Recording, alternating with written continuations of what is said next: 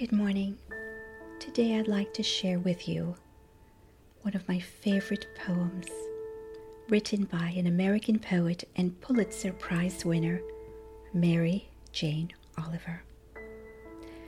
One of the reasons I have so enjoyed Mary Oliver's work because it was inspired by nature. The words that were born were as a result of those walks in the park, in the forest, by the ocean. And they so called to so many of us. Now today's poem actually is quite touching. For me and for many other people, this poem gently reminds them of a time of transformation and changes. And for me, I was undergoing a very dark time in my life, and this poem actually brought great comfort to me, as it has for many other people.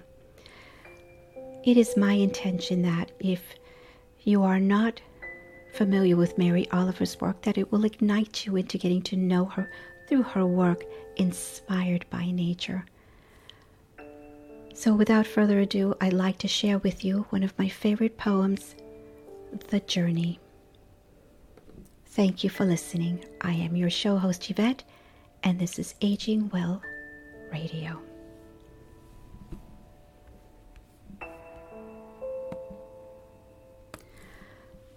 One day, you finally knew what you had to do and began. Though the voices around you kept shouting their bad advice, though the whole house began to tremble, and you felt the old tug at your ankles, mend my life, each voice cried, but you didn't stop. You knew what you had to do, though the wind pried with its stiff fingers at the very foundations, though their melancholy was terrible. It was already late enough, and a wild night, and the road full of fallen branches and stones. But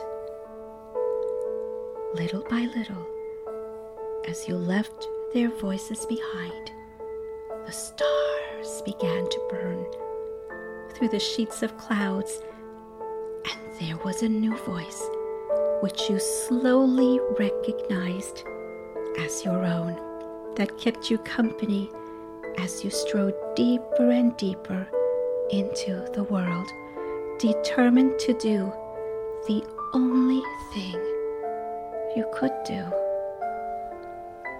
determined to save the only life you could save.